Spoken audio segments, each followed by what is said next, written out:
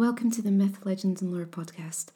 Before we venture into another Irish legend, I'd like to introduce you to Kimberly and Kristen of the Murder and Myths podcast. I'm continuously impressed with every new episode of this podcast, and as a lover of mystery and mythology, I can't help but appreciate what these talented ladies have created. The level of research they do is remarkable, and their ability to keep the audience hanging onto every word is smashing, as well as their sense of humour. The reaction segments are brilliant, one of my favourite parts. Please check out Murder and Myths. This is Kimberly. And I'm Kristen, hosts of the Murder and Myths podcast. In our podcast, we tackle a common theme and bring you two stories. One of true crime, where I discuss murder and unsolved cases. And one of mythology, where I delve into the darker side of Norse, Egyptian, and other lesser-known mythos. You can find us on Twitter at Murder and Myths and our website, murderandmyths.com. Our new episodes are available on Apple Podcast, Stitcher, and Spotify. So please leave us a review and let us know what you think. And don't forget, come for the murder and stay for the myths.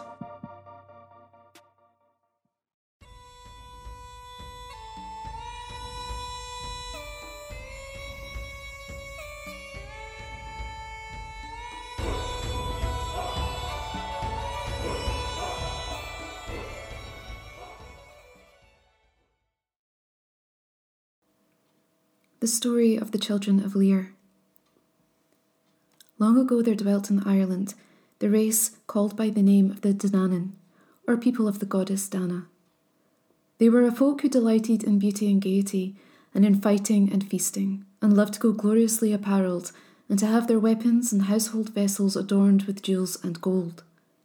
They were also skilled in magic arts, and their harpers could make music so enchanting that a man who heard it would fight or love or sleep or forget all earthly things, as they who touched the strings would will him to do. In later times, the Danans had to dispute the sovereignty of Ireland with another race, the children of Milid, whom men call the Milesians, and after much fighting they were vanquished. Then, by their sorceries and enchantments, when they could not prevail against the invaders, they made themselves invisible, and they have dwelt ever since in the fairy mounds and raths of Ireland, where their shining palaces are hidden from mortal eyes. They are now called the Sidhe, or fairy folk of Erin, and the faint strains of unearthly music that may be heard at times by those who wander at night near to their haunts come from the harpers and pipers who play for the people of Dana at their revels in the bright world underground. At the time when this tale begins, the people of Dana were still the lords of Ireland, for the Milesians had not yet come.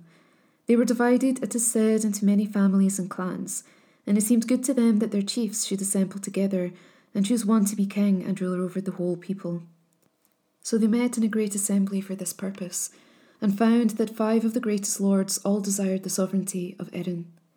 These 5 were Bov the Red, and Ibrich of Asaro, and Lear from the hill of the White Field, which is on Slieve Fod in Armagh, and Midir the Proud, who dwelt at Slieve Callery in Logford, and Angus of the Brún na Boyna, which is now Newgrange on the River Boyne, where his mighty mound is still to be seen. All the Danann lords saving these 5 went into council together, and their decision was to give the sovereignty to Bov the Red, partly because he was the eldest, and partly because his father was the Dagda, mightiest of the Danans, and partly because he himself was the most deserving of the 5. All were content with this, save only Lear, who thought himself the fittest for royal rule, so he went away from the assembly in anger, taking leave of no one. When this became known, the Danann lords would have pursued Lear to burn his palace and inflict punishment, and wounding on himself for refusing obedience and fealty to him whom the assembly had chosen to reign over them. But Bov the Red forbade them, for he would not have war among the Danans, and he said, I am none the less the king of the people of Dana, because this man would not do homage to me. Now Bov the Red came ere to long hear of it, and he said, If Lear would choose to have my help and friendship now, I can serve him well. For his wife is no longer living, and I have 3 maidens, daughters of a friend, in fosterage with me, namely Eva, Aoife, and Elva, and there are none fairer and of better name in Erin. one of these might take to wife. And the lords of the Danaans heard what he had said, and answered that it was true and well bethought.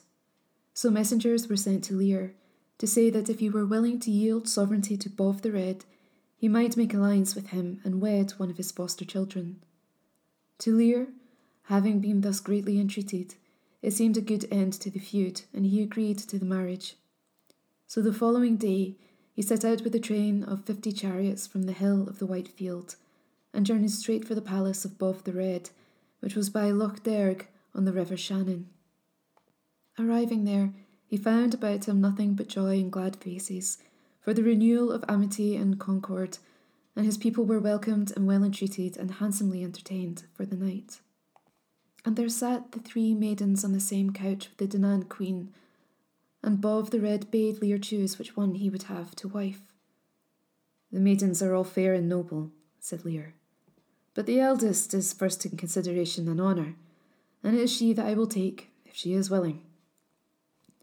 "The eldest is Eva," said Bov the Red, "and she will wed thee if it is pleasing." "It is pleasing," said Lear, and the pair were wedded that same night. Lear abode for 14 days in the palace of Bov the Red, and then departed with his bride to make a great wedding feast among his own people. In due time after this, Eva, wife of Lear, bore him 2 fair children at birth, a daughter and a son. The daughter's name was Finola of the fair shoulder, and the son's name was Hugh, and again she bore him 2 sons, Fiachra and Con, and at their birth she died. At this Lear was sorely grieved and afflicted, and but for the great love he bore to his 4 children, he would gladly have died too. When the folk at the palace of Bov the Red heard that, they were also sorely grieved at the death of their foster child, and they lamented her with keening and with weeping. Bov the Red said, "We grieve for this maiden on account of the good man we gave to her, and for his friendship and fellowship. Howbeit our friendship shall not be sundered, for we shall give to him a wife, her sister, namely Eva." Word of this was brought to Lear, and he went once more to Loch Derg, to the palace of Bov the Red, and there he took to wife Eva, the fair and wise, and brought her to his home. And Eva held the children of Lear and of her sister in honour and affection, for indeed no one could behold these 4 children without giving them the love of their soul. For the love of them too came Bov the Red often to the house of Lear, and he would take them to his own house at times and let them spend a while there, and then to their own home once more. All of the people of Dana who came visiting and feasting to Lear had joy and delight in the children, for their beauty and gentleness, and the love of their father for them was exceedingly great, so that he would rise very early every morning to lie down among them and play. Only, alas, a fire of jealousy began to burn at last in the breast of Eva, and hatred and bitter ill will grew in her mind towards the children of Lear, and she feigned an illness and lay under it for most of a year, meditating a black and evil deed. At last she said that a journey from home might recover her, and she bade her chariot to be yoked and set out, taking with her the 4 children. Finola was sorely unwilling to go with her on that journey, for she had a misgiving, and a prevision of treachery and of kinslaying against her in the mind of Eva. Yet she was not able to avoid the mischief that was destined for her. So Eva journeyed away from the hill of the White Field, and when she had come some way, she spoke to her people and said, "Kill me, I pray you, the 4 children of Lear, who have taken the love of their father from me, and you may ask what reward you will." "Not so," said they. "By us they shall never be killed. It is an evil deed that you have thought of, and it is evil that you have spoken of it." But when they would not consent to her will, she drew a sword, and would have slain the children herself. But her womanhood overcame her, and she could not. So they journeyed on westward till they came to the shores of Loch Derivara, and there they made a halt, and the horses were outspanned. Eva bade the children bathe and swim in the lake, and they did so. Then Eva, by druid spells and witchcraft, put on each of the children the form of a pure white swan, and she cried to them, "Out on the lake with you, children of Lear, cry with the waterfowl over the mere. Breed and seed you'll ne'er shall see, woeful the tale to your friends shall be." The 4 swans turned their faces towards the woman, and Finola spoke to her and said, Evil is thy deed, Aoife, to destroy us thus without a cause. And think not that thou shalt escape punishment for it. Assign us even some period to the ruin and destruction that thou hast brought upon us. I shall do that, said Aoife, and it is this. In your present forms you shall abide, and none shall release you till the woman of the south be mated to the man of the north. 300 years you shall be on the waters of Derivara, and 300 upon the straits of Moyle between Erin and Alba, and 300 in the seas by Eris and Inishglory, and then shall the enchantment have an end. Upon this, Eva was smitten with repentance, and she said, Since I may not henceforth undo what has been done, I give you this, that you shall keep your human speech, and you shall sing sad music such as no music in the world can equal, and you shall have your reason and your human will, that the bird shape may not wholly destroy you. Then she became as one possessed, and cried wildly like a prophetess in her trance, Ye with the white faces, ye with the stammering Gaelic on your tongues, soft was your nurture in the king's house, now you shall know the buffeting wind, 900 years upon the tide. The heart of Lear shall bleed, none of his victories shall stead him now.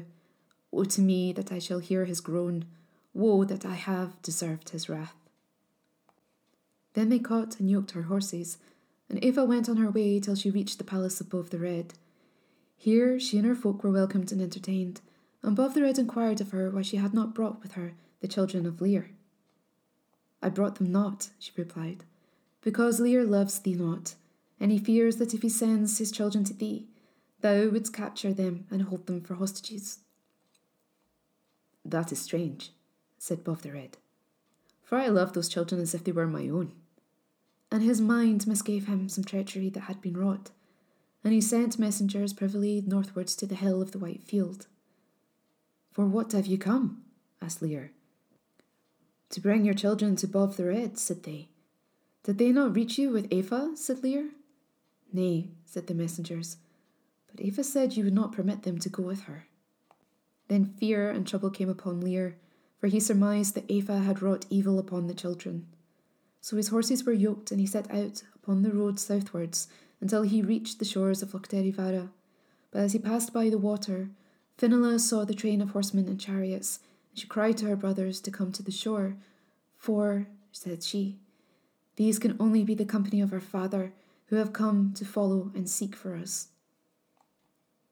Lear by the margin of the lake saw the 4 swans, and heard them talking with human voices, and he halted and spoke to them. Then said Finola, Know, O Lear, that we are thy 4 children, and that she who has wrought this ruin upon us is thy wife and our mother's sister, through bitterness of her jealousy. Lear was glad to know that they were at least living, and he said, It is possible to put your own forms upon you again. It is not possible, said Finola, for all the men of earth could not release us until the woman of the south be mated with the man of the north. Then Lear and his people cried aloud in grief and lamentation, and Lear entreated the swans to come on land and abide with him, since they had their human speech and reason. But Finola said, That may not be, for we may not company with men any longer, but abide on the waters of Erin 900 years.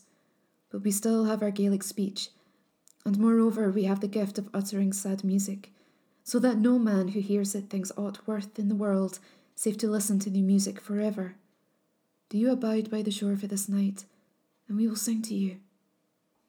So Lear and his people listened all night to the singing of the swans, nor could they move or speak till morning, for all the high sorrows of the world were in that music, and it plunged them into dreams that could not be uttered. The next day, Lear took leave of his children, and went to the palace above the Red. Above reproached him that he had not brought with him his children. Woe is me, said Lear. It was not I that would not bring them, but Aoife there, your own foster child and their mother's sister. She put upon them the forms of 4 snow-white swans, and there they are on the loch of Derivara for all men to see. But they have kept still their reason and their human voice, and their Gaelic. Above the Red started when he heard this, and he knew what Lear had said was true. Fiercely he turned to Aoife and said, "This treachery will be worse, Aoife, for you than for them. For they shall be released in the end of time, but thy punishment shall be forever." Then he smote her with a druid wand, and she became a demon of the air, and flew shrieking from the hall. And in that form she still abides to this day. As for Bov the Red, he came with his nobles and attendants to the shores of Loch Derivara, and there he made an encampment, and the swans conversed with them and sang. And as the thing became known, other tribes and clans of the people of Dana would have also come from every part of Erin to stay a while and listen to the swans, before again departing to their homes. And most of all came their own friends and fellow pupils of the Hill of the White Field. No such music as theirs, say the historians of ancient times, ever was there heard in Erin, for foes who heard it were at peace, and men stricken with pain or sickness fell to their ills no more, and the memory of it remained with them when they went away. A great peace and a sweetness and gentleness was in the land of Erin for those 300 years that the swans abode on the waters of Derivara. But one day Fenella said to her brethren, "Do you know, my dear ones, that the end of our time here is come? We have only this night." Then a great sorrow and distress overcame them, for in the converse with their father and kinsfolk and friends, they had half forgotten that they were no longer men, and that they loved their home on Loch Derivara, and feared the angry waves of the cold northern sea. But early the next day they came to the lochside to speak with Bov the Red and with their father, and to bid them farewell, and Fenella sang to them her last lament. Then the 4 swans rose in the air and flew northward till they were seen no more, and great was the grief among those they left behind. And Bov the Red let it be proclaimed throughout the length and breadth of Erin that no man should henceforth presume to kill a swan, lest it might be chance to kill one of the children of Lear. Far different was the dwelling place which the swans now came to, from that which they had known on Loch Derivara. On either side of them, to the north and south, stretched a wide coast as far as the eye could see, beset with black rocks and great precipices, and it ran by fiercely the salt bitter tides of an ever-angry sea, cold and grey and misty, and their hearts sank to behold it, and to think that they must abide there for 300 years. Ere long, one night, there came a thick, murky tempest upon them, and Fenella said, "In this black and violent night, my brothers, we may be driven apart from each other. Let us therefore appoint a meeting place, where we may come together again when the tempest is overpast." And they settled to meet at the Seal Rock, for this rock they had all learned to know. By midnight the hurricane descended upon the Straits of Moyle, and the waves roared up the coast with a deafening noise, and thunder bellowed from the sky, and lightning was all the light they had. The swans were driven apart by the violence of the storm, and when at last the wind fell and the seas grew calm once more, Fenella found herself alone on the ocean tide, not far from the Seal Rock, and thus she made this lament.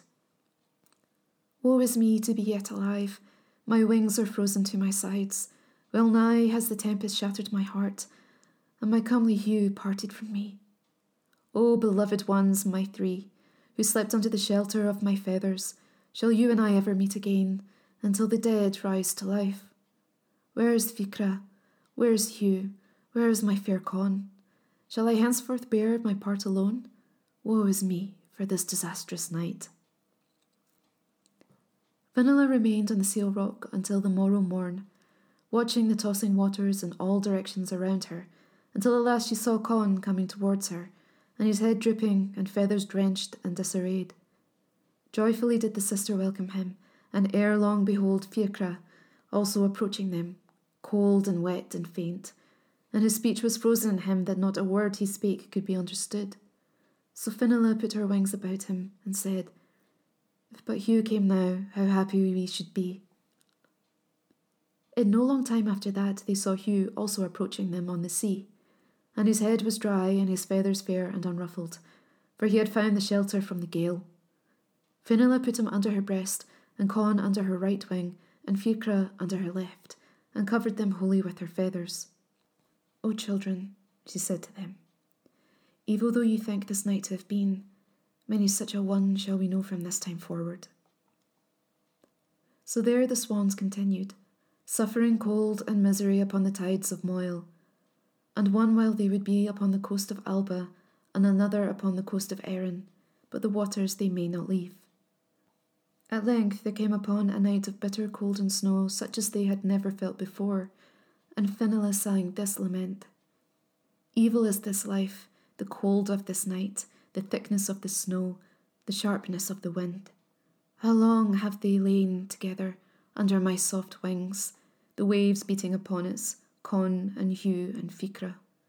Aoife has doomed us the four of us, tonight to this misery. Evil is this life. Thus for a long time they suffered, till at length there came upon the Straits of Moyle a night of January, so piercing cold that the like of it had never been felt. And the swans were gathered together upon the seal rock. The waters froze into ice around them, and each of them became frozen in place, so that their feet and feathers clung to the rock. And when the day came, they strove to leave the place. The skin of their feet and feathers of their breast clove to the rock, and they became naked and winded away. Woe is me, O children of Lear, said Finola. We are now indeed an evil case, for we cannot endure the salt water, yet we may not be away from it. And if the salt water gets into our sores, we shall perish. And of thus she sang. Tonight we are full of keening, no plumage to cover our bodies, and cold to our tender feet are the rough rocks all awash. Cruel to us was Aoife, who played her magic upon us, and drove us out to the ocean, 4 wonderful snow-white swans. Our bath is the frothing brine, in the bay by the red rocks guarded, for mead at our father's table, we drink of the salt blue sea. 3 sons and a single daughter, in the clefts of the cold rocks dwelling, the hard rocks cruel to mortals, we are full of keening tonight. So they went forth again upon the Straits of Moyle, and the brine was grievously sharp and bitter to them, but they could not escape it or shelter from it. Thus they were, till at last their feathers grew again, and their sores were healed. On one day it happened that they came to the mouth of the river Ban in the north of Erin, and there they perceived a fair host of horsemen riding on white steeds, and coming steadily towards them from the southwest. Do you know who yon riders are, children of Lear? Asked Finola. We know not, they said, but it is likely they are some party of the people of Dana. Then they moved to the margin of the land, and the company they had seen came down to meet them. And behold, it was Hugh and Fergus, the 2 sons of Bob the Red, and their nobles and attendants with them, who had long been seeking for the swans along the coast of the Straits of Moyle. Most lovingly and joyfully did they greet each other, and the swans inquired concerning their father Lear and Bob the Red and the rest of their kinsfolk. They are well, said the Danans, and at this time they are assembled together in the palace of your father at the hill of the White Field, where they will be holding the festival of the Age of Youth. They are happy and gay, and have no weariness or trouble, save that you are not among them, and that they have not known where you were since you left them at Loch Derivara. That is not the tale of our lives, said Finola. After that, the company of the Danans departed and brought word of the swans to Bob the Red and to Lear, who were rejoiced to hear that they were living. They said, the children shall obtain relief in the end of time. And the swans went back to the tides of Moyle, and abode there till their time to be in that place had expired. When that day had come, Finola declared it to them, and they rose up wheeling in the air, and flew westward across Ireland until they came to the Bay of Eris, and there they abode where it was ordained. Here it happened that among those of mortal men whose dwellings bordered on the bay was a young man of gentle blood by the name of Everic, who, having heard the singing of the swans, came down to speak with them and became their friend. After that he would often come to hear their music, for it was very sweet to him, and he loved them greatly, and they him. All their story they told him, and it was he who set it down in order, even as it is narrated here. Much hardship did they suffer from the cold and tempest in the waters of the western sea, yet not so much as they had to bear by the coasts of the ever-stormy Moyle, and they knew that the day of redemption was now drawing near. In the end of time, Finola said, Brothers, let us fly to the hill of the White Field, and see how Lear our father and his household are faring. So they arose and set forward on their airy journey, until they reached the hill of the white field. And thus it was that they found the place, namely desolate and thorny before them, with naught but green mounds where once palaces and homes of their kin, and forests of nettles growing over them, and never a house nor a hearth. And the four drew closely together, and lamented aloud at that sight, for they knew that old times and things had passed away in Erin, and they were lonely in the land of strangers, where no man lived who could recognise them when they came to their human shapes again. They knew not that Lear and their kin of the people of Dana yet dwelt invisible in the bright world within the fairy mounds, for their eyes were holden that they could not see, since other things were destined for them than to join the Danann folk and be of the company of the immortal She. So they went back again to the western sea until the holy Patrick came to Ireland and preached the faith of the one God and of the Christ. But a man of Patrick's men, namely Saint Muckavoog, came to the island of Inchgory in Eris Bay, and there built for himself a little church of stone, and he spent his life in preaching to the folk and in prayer. The first night he came to the island, the swans heard the sound of his bell ringing at matins on the following morn, and they leapt in terror, and the three brethren left Finola and fled away. Finola cried to them, "What ails you, beloved brothers?" "We know not," they said, "but we have heard a thin and dreadful voice, and we cannot tell what it is." "That is the voice of the bell of Muckavoog," said Finola, "and it is that bell which shall deliver us and drive away our pains, according to the will of God." Then the brethren came back and hearkened to the chanting of the cleric until matins were performed.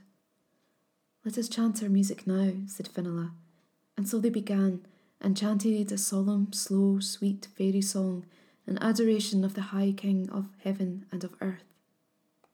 Muckavoog heard that, and wondered, and when he saw the swans he spoke to them and inquired. They told him that they were the children of Lear. "Praised be God for that," said Muckavoog. "Surely it is for your sakes that I have come to this island, above every other island that is Erin. Come to the land now, and trust in me that your salvation and release are at hand." So they came to the land, and dwelt with Muckavoog in his house, and there they kept the canonical hours with him and heard mass. And Muckavoog caused a good craftsman to make chains of silver for the swans, and put one chain between Finola and Hugh, and the other between Con and Ficra. And they were a joy and solace of mind to the saint, and their own woe and pain seemed to them to dim, and become as far off as a dream. Now at this time it happened that the kin of Connaught was Lergnan, son of Colman, and he was betrothed to Decca, daughter of the king of Munster. And so it was that when Decca came northward to be wedded to Lergnan, she heard the tale of the swans and of their singing, and she prayed to the king that he would obtain them for her, for she longed to possess them. But Lergnan would not ask them of Muckavoog. Then Decca set out homeward again, and vowed that she would never return to Lergnan till she had the swans, and she came as far as the church of Dalua, which is now called Kildalow in Clare. Then Lergnan sent messengers for the birds to Muckavoog, but he would not give them up. At this Lergnan was very wroth, and he himself went to Muckavoog, and he found the cleric and the 4 birds at the altar.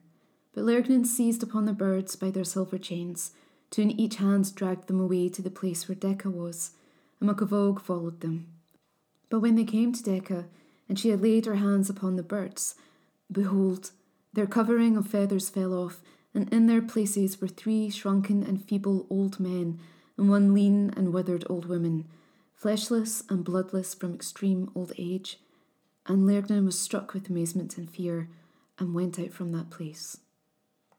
Then Finola said to Muckavoog, "Come now, and baptize us quickly, for our end is near.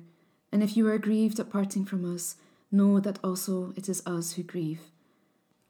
Do thou make our grave when we are dead, and place Con at my right side, and Ficra at my left, and Hugh before my face, for thus they were wont to be when I sheltered them on a many winter night by the tides of the Moyle."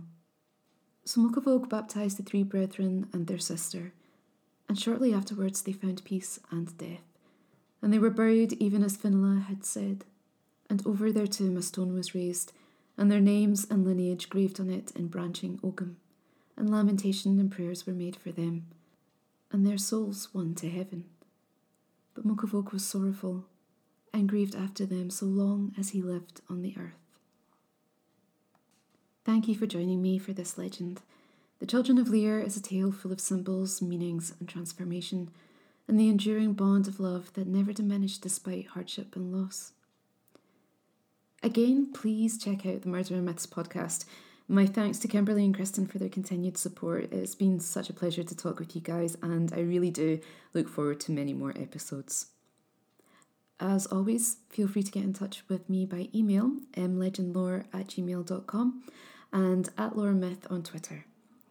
I'm Siobhan Clark, and you've been listening to the Myth, Legend and Lore podcast.